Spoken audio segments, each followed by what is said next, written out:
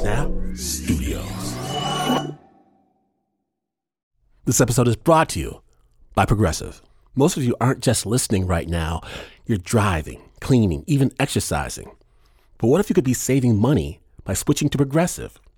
Drivers who save by switching save nearly $750 on average, and auto customers qualify for an average of 7 discounts.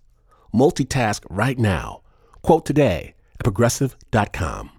Progressive Casualty Insurance Company and Affiliates, national average 12-month savings of $744 by new customers surveyed who saved Progressive between June 2022 and May 2023. Potential savings will vary. Discounts not available in all states and situations. Support for Snap Judgment comes from Odoo. What is Odoo? Well, Odoo is an all-in-one management software with apps for every business need. Odoo has apps for CRM, accounting, sales, HR, inventory, manufacturing, and everything in between. And they're all in one easy-to-use software. And the best part about Odoo? All Odoo apps are integrated, helping you get things done faster and more efficiently. So when you think about business, think Odoo. To learn more, visit odoo.com/snap. That's ODOO.com/snap.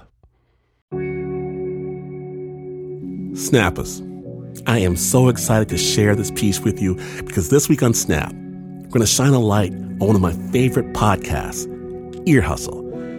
This show, it crafts stories that come from people incarcerated at San Quentin State Prison. And this time, the team brings us a story that is as painful as it is beautiful, and I urge you, put down whatever it is you're doing, give this a listen. They call this episode The Big No-No. I'm going to stand back and let Team Ear Hustle prove that even if you are confined behind the thick bars of a prison cell, there's one force that can never be contained. Sensitive listeners, please do note, this story deals with explicit content and includes situations of domestic violence. Listener discretion is advised. Snap Judgment.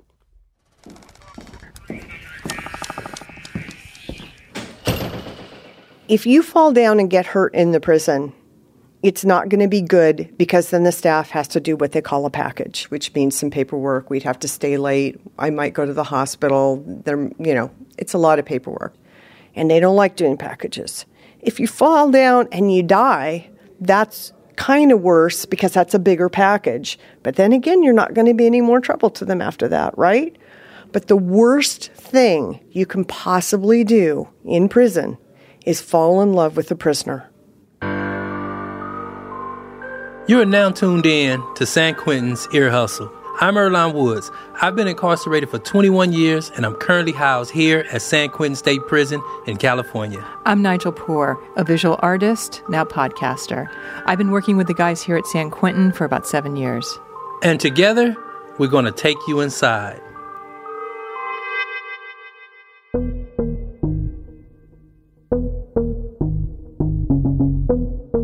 We say this a lot, but one of the things that makes San Quentin unusual, not just in California, but throughout the country, is that there's a lot of people coming in and out of the prison every day. Visitors on tours. Oh, so many tours. We get a lot of them. Oh, my God. We even get sports teams passing through, like the Golden State Warriors. What about those twin tennis players? Yeah, the Something Brothers. The Something Brothers came in, exactly.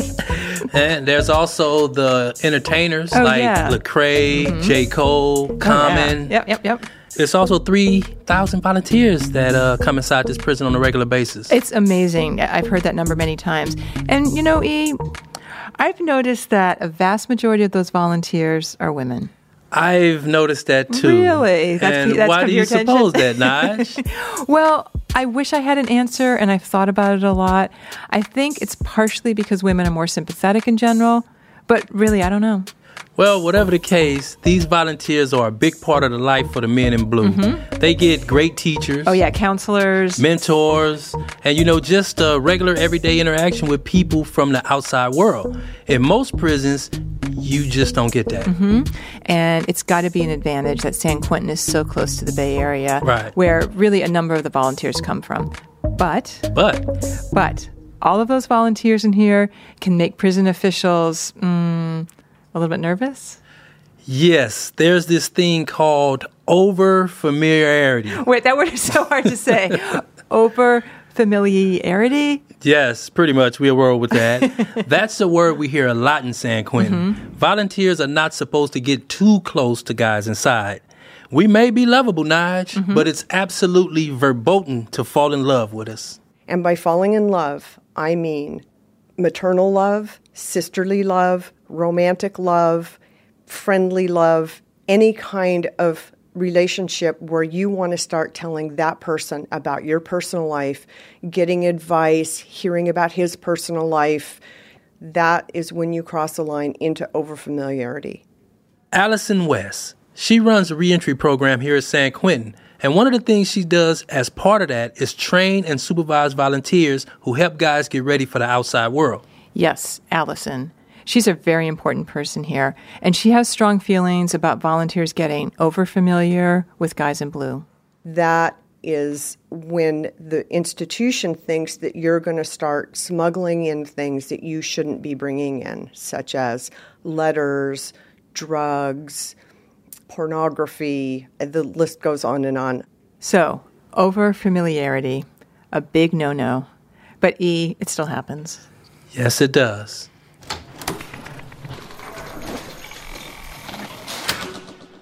So I was in another group, and it was weird. So she sat next to me. It was the only open chair in the room, and she sat next to me, and I turned to her and I said, "Hey, my name's Aaron. It's nice to meet you. What are you doing here?"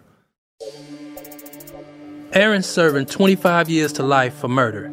He'd already been in prison about 15 years when he came to San Quentin. Before I came to San Quentin, I never saw one volunteer, ever. I didn't even know that was such a thing, right? Aaron didn't want to talk about what kind of group he was attending, but he did want to tell us about meeting Lisa. He sure did. She introduced herself, explained why she had started to volunteer here at San Quentin, and Lisa's not her real name. We're calling her that because Aaron wanted to protect her identity. And I went back to the cell that night, and I didn't really think about it. And then I found myself a couple days later thinking, oh, wow, I wonder if she's going to be here next week. So I went next week, and sure enough, there she was. Even though I don't like to generalize about any particular population, I have to generalize that the population in prison is a deprived population. And one of the things that they're deprived of, in a very long list of deprivations, is female company. And so they're vulnerable, and you have to be strong for all of you. And you have to rise above it and hold them and yourself to a very high standard. That's part of my training. It's nice to talk to a woman, period. It was a regular volunteer situation where she was just doing her thing. Yes, at first. That was a long... Interesting. Yeah. Yes, at first it was. She's a very attractive woman. One of the problems The first blush of overfamiliarity. When we were talking, I could see it on his face. So this is precisely the situation that prison officials get worried about. People start chatting, they get real comfortable, and all of a sudden certain feelings start to develop, and Aaron knew that could cause trouble. Yeah, she talked to everybody there, right? And then there came a time where it was more me than it was other people, then it was almost exclusively her and I talking during breaks and after class.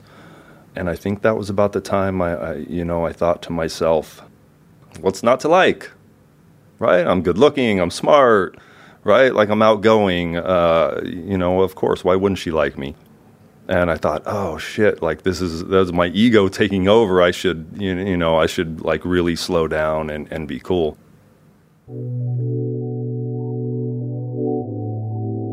I've gotten into so many things in my life for the wrong reason, right? And I didn't want to get into another thing for the wrong reason. And because I've been doing so much work on myself at that time, I realized, maybe I'm not. Maybe I'm not ready, and let's just go ahead and slow down and step back for a minute. And that was the time I decided to leave the group. Lisa noticed. A few weeks later, a guy came over to Aaron and said, "Hey, I have a message for you. Where have you been?" And I was like, "Okay, thanks for the message." Well, who was the message from? The message was from her. In my head, I was like, fuck yeah. And then at the same time, I'm like, okay, hold on. Those are all the feelings anybody has when they're falling in love with somebody or they're interested, right? It's this elation. And right. they're like, yes. So, kind of feeling. so which I was sort of questioning, right? Mm-hmm. Because at that time, I'd been in prison for a while, right? A decade and a half at that time. And, you know, this is my first level 2. So all the level 4s and the level 3, I'd done time in ADSEG and SHU time. And like I was really unsure if that was the proper response. So by leaving the group, Aaron basically cut off all communications with Lisa. So I just want to clarify. So for 2 or 3 months, you didn't have any contact with her? Yes. You just were percolating, like, what should I do? Wow. Playing hard to get. Yeah. Were you playing hard to get? No, I certainly wasn't playing hard to get. Certainly that wasn't the case. I mean, I would have loved to just been like, yes, I'm never leaving this group ever again. But, you know. Then Aaron got a second message from Lisa. And I decided to go back the following week. She was like talking, you know, she was talking to people over there when I came in. And I remember I was biting like the inside of my lip, not really hard to like bleed, but just biting it enough to keep myself from smiling, right? Because I remember being so happy to see her. Like I was really looking forward to it, right? And I was biting my lip because I didn't want to walk in with this really stupid, shitty smile on my face. So we started talking and, you know, then the group starts and then we're talking more on the break and it just, it's so weird. That was like the first time in my life that I had like just regular, real, like natural conversation with someone. Aaron was back in the group, but his delight at being near Lisa again was mixed. That was the first time in my life term that I thought, fuck, like feeling really shitty about not being able to walk out the gate. Like I never wanted to be out of prison more than I did at that moment.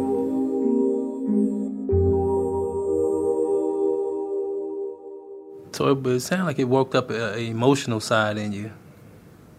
Yeah, absolutely. But it also seems like maybe you felt really seen as like a human being. Absolutely. You know, I came to prison like I was so scared and I was so angry and so depressed. And I thought to myself, okay, a murderer, that's what they want, that's what they're going to get. So for all of that to go away was, I mean, fantastic and horrible all at the same time.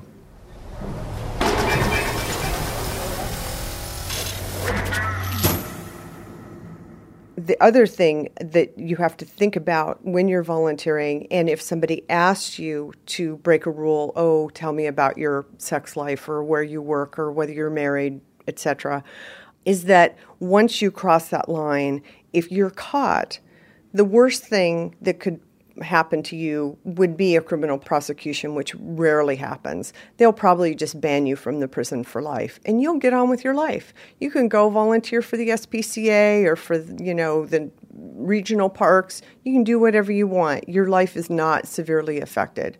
But that person that you've broken those rules with will have their freedom at San Quentin taken away. They'll be put in solitary confinement where they get no yard, few showers, no visits from family, no contact. They get their good time credit taken back, so they get out of prison later, and they could get transferred out of the institution.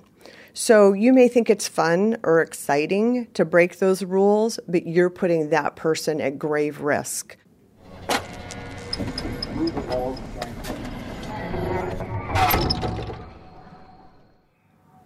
One of us said, like, I can't wait to see you next week.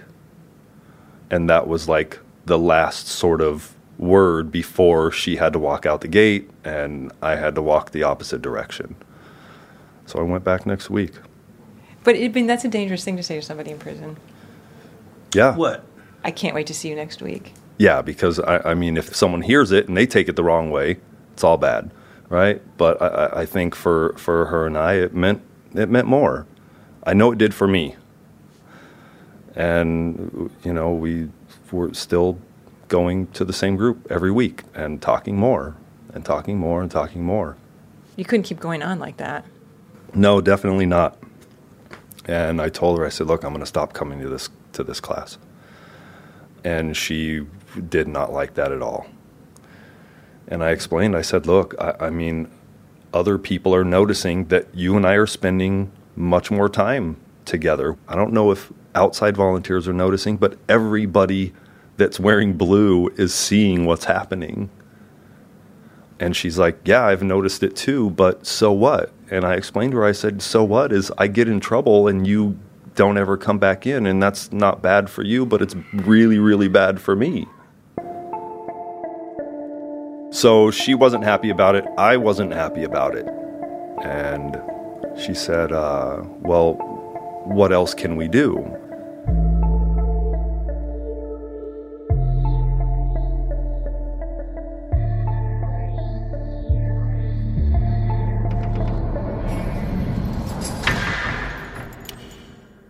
There absolutely is a right way, and this is what I tell the girls. I don't want to say that they're not homosexual relationships or homosexual attractions, but that has actually never been a problem so far in my program, but it could happen. So I tell the men too, but I focus on the women. And I say, if you fall in love, whatever kind of love that is, platonic, romantic, whatever, but most commonly romantic love. I said, all you have to do once you realize you want to cross that line is quit the program. Take a month off, get on his visiting list, and go have a great relationship. There's so many men in this institution, probably every man, if I were to generalize, because of my 18 years here, I've never met one that wasn't worthy of our love. And so if you fall in love, you go fall in love. I will dance at your wedding. I will give you away. If you quit the program and protect the program and protect yourself and protect him, you go live happily ever after, and I will give you every blessing. So that's the right way. Because people are people, and you put people together, there are going to be some attractions that happen sometimes. And if you want to act on it, then you just have to do it appropriately. Aaron and Lisa decided to do it appropriately. They said their goodbyes without knowing when or how they would see each other again. I didn't sleep that entire night. And I didn't even know her last name. She knew my last name. I know it sounds weird, but volunteers and men inside aren't allowed to exchange personal information. So it's not surprising that he never learned her last name. And Aaron went back to the group. Lisa didn't. Getting back in contact was on her. Yep, he was just going to have to wait.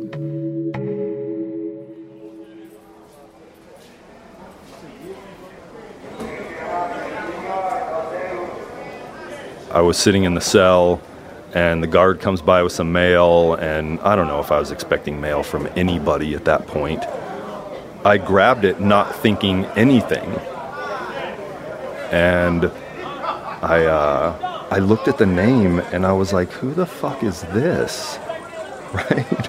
And I don't recognize even the first name. So I open it up, right? And there's this really nice handwriting and immediately I knew that it was a woman's writing. The letter was from Lisa, but for some reason she didn't use her real name.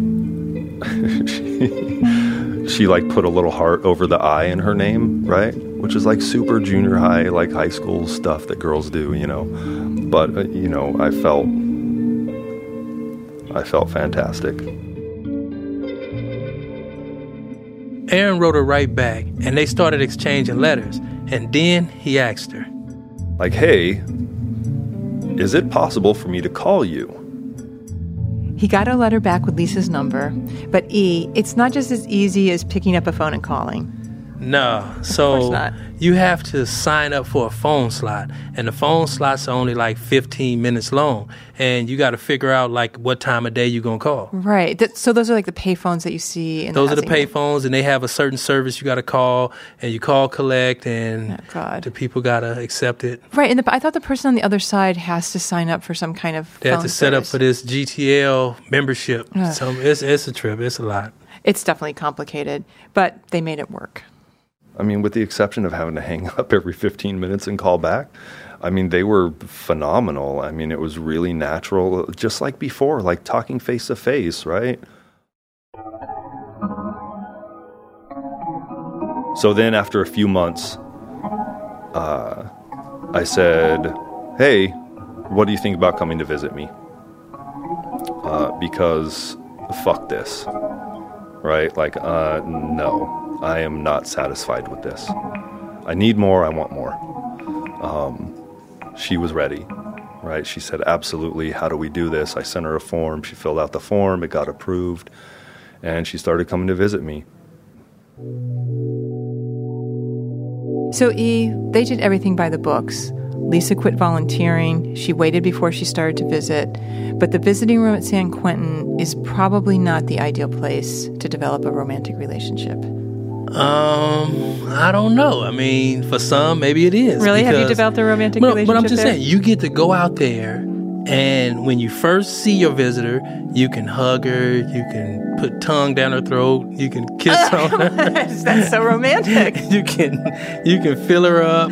You can do all that. What do you mean you're saying your hands are just free roaming? Free roaming like an old school cell phone. Come on. I mean, you can do that in the beginning of the visit. Okay. But during the visit, it's just a conversation, and maybe that might not be ideal for people because you can't do what you want to do. Right. I mean, there's not much privacy. There's no privacy at all. Everything is in the open. Yeah. And then at the end of the visit, you get to hug, kiss, and say goodbye. So, I mean, it sounds like what you're saying is, under the circumstances, it's the best place you're going to be able, or it's the only place you're going to be able to have some physical contact. Legitimately. Okay. All right. Well, in any case, for Aaron, or really for both of them, it was their only option to meet in person. It felt normal and natural to be with her, but at the same time, that visiting room, I don't give a shit what anybody says. I don't care if people have been visiting out there for 30 fucking years. That is a completely unrealistic, false, inauthentic environment, period. I loved being with her and hated that visiting room. And then, so what happened? How did the relationship progress? I don't know who said it first. One of us was like, and I can't remember the exact context, but I would love to take you to this place in the outdoors. It's so beautiful and majestic and peaceful, and I can't wait to go camping with you. I can't wait to take you to this restaurant, and then that sort of inevitably just led to us thinking about a future together. And then we started talking about marriage, and I told myself a long time ago that, first of all, I would never get married. But when her and I talked about it, I thought, I can totally do this. I want to do this. That's when we decided to take it to the next level.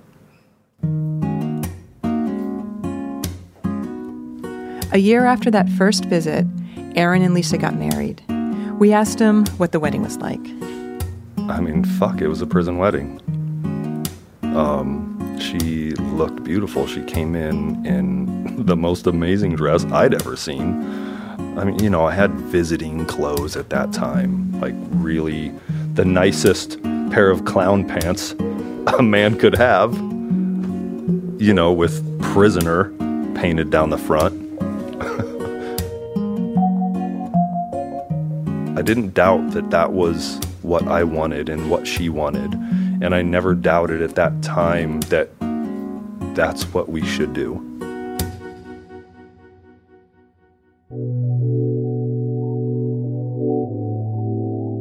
We've talked about this before in Ear Hustle. Some guys, if they're married and they stay disciplinary free, they get to have family visits. And there's a cottage on site where they can be alone with their family for 48 hours. But guys like Aaron with life sentences at that time weren't allowed family visits. So basically, letters, phone calls, and the visiting room was all they had. And we argued, and we made up, and things were great, and we argued and we made up. But there was still some part of me, while still loving her more than anything, that was holding back. I kept telling myself there's only so much I can give from here. And still understanding that, kept going. You know, I used to tell her, guess what happens when you break down on the freeway? Who you don't call? Me. Right? You hear a weird creaking noise downstairs in the middle of the night. Guess who doesn't get the bat to go downstairs to confront the stranger? Me. Right? Like, I can't be there for you. If she's feeling vulnerable emotionally, I think as human beings, it's a natural tendency to like pull somebody into your arms, right? And embrace them and like touch them in a non-sexual way, but a way to tell them like things are going to be okay. You can't do that out there.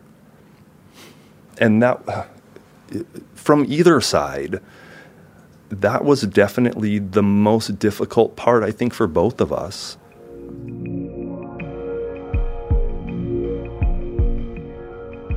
It ended slowly. I mean, on some level, I saw it coming, even when she didn't. I tried to stop it because I really didn't want it to end. This is a shitty life for anybody.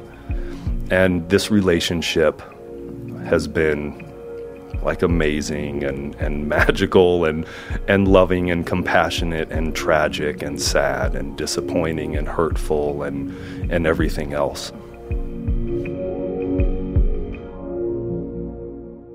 So how did it end? I don't even know. I don't know. You know, it... Fuck.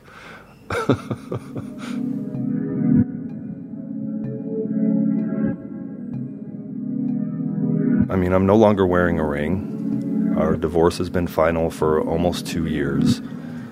I go to my Board of Parole hearing in 2 months, 60 days from today. And I don't know what the future holds for that relationship. You know, we still talk on a regular basis, and it's amicable? With a question mark? I mean, I'm just shooting in the dark. You know. Is anything on your chain? What do you mean? Is any emblems on your chain? Any medallions?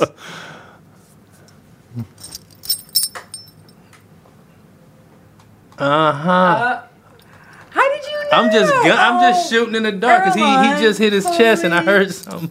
Shit. So yes, I have my wedding ring on a chain around my neck.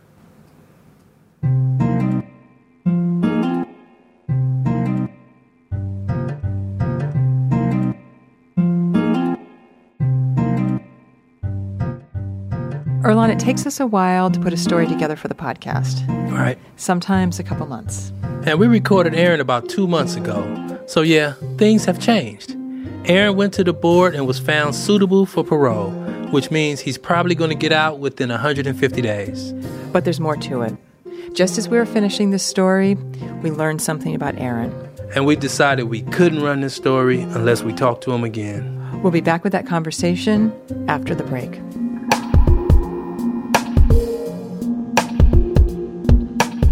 You're listening to Snap Judgment Presents Ear Hustle, The Big No-No. Our program continues in just a moment. Stay tuned.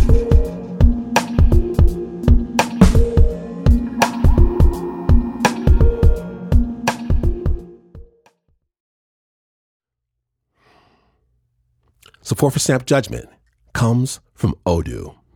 What is Odoo? Well, Odoo is an all-in-one management software with apps for every business need.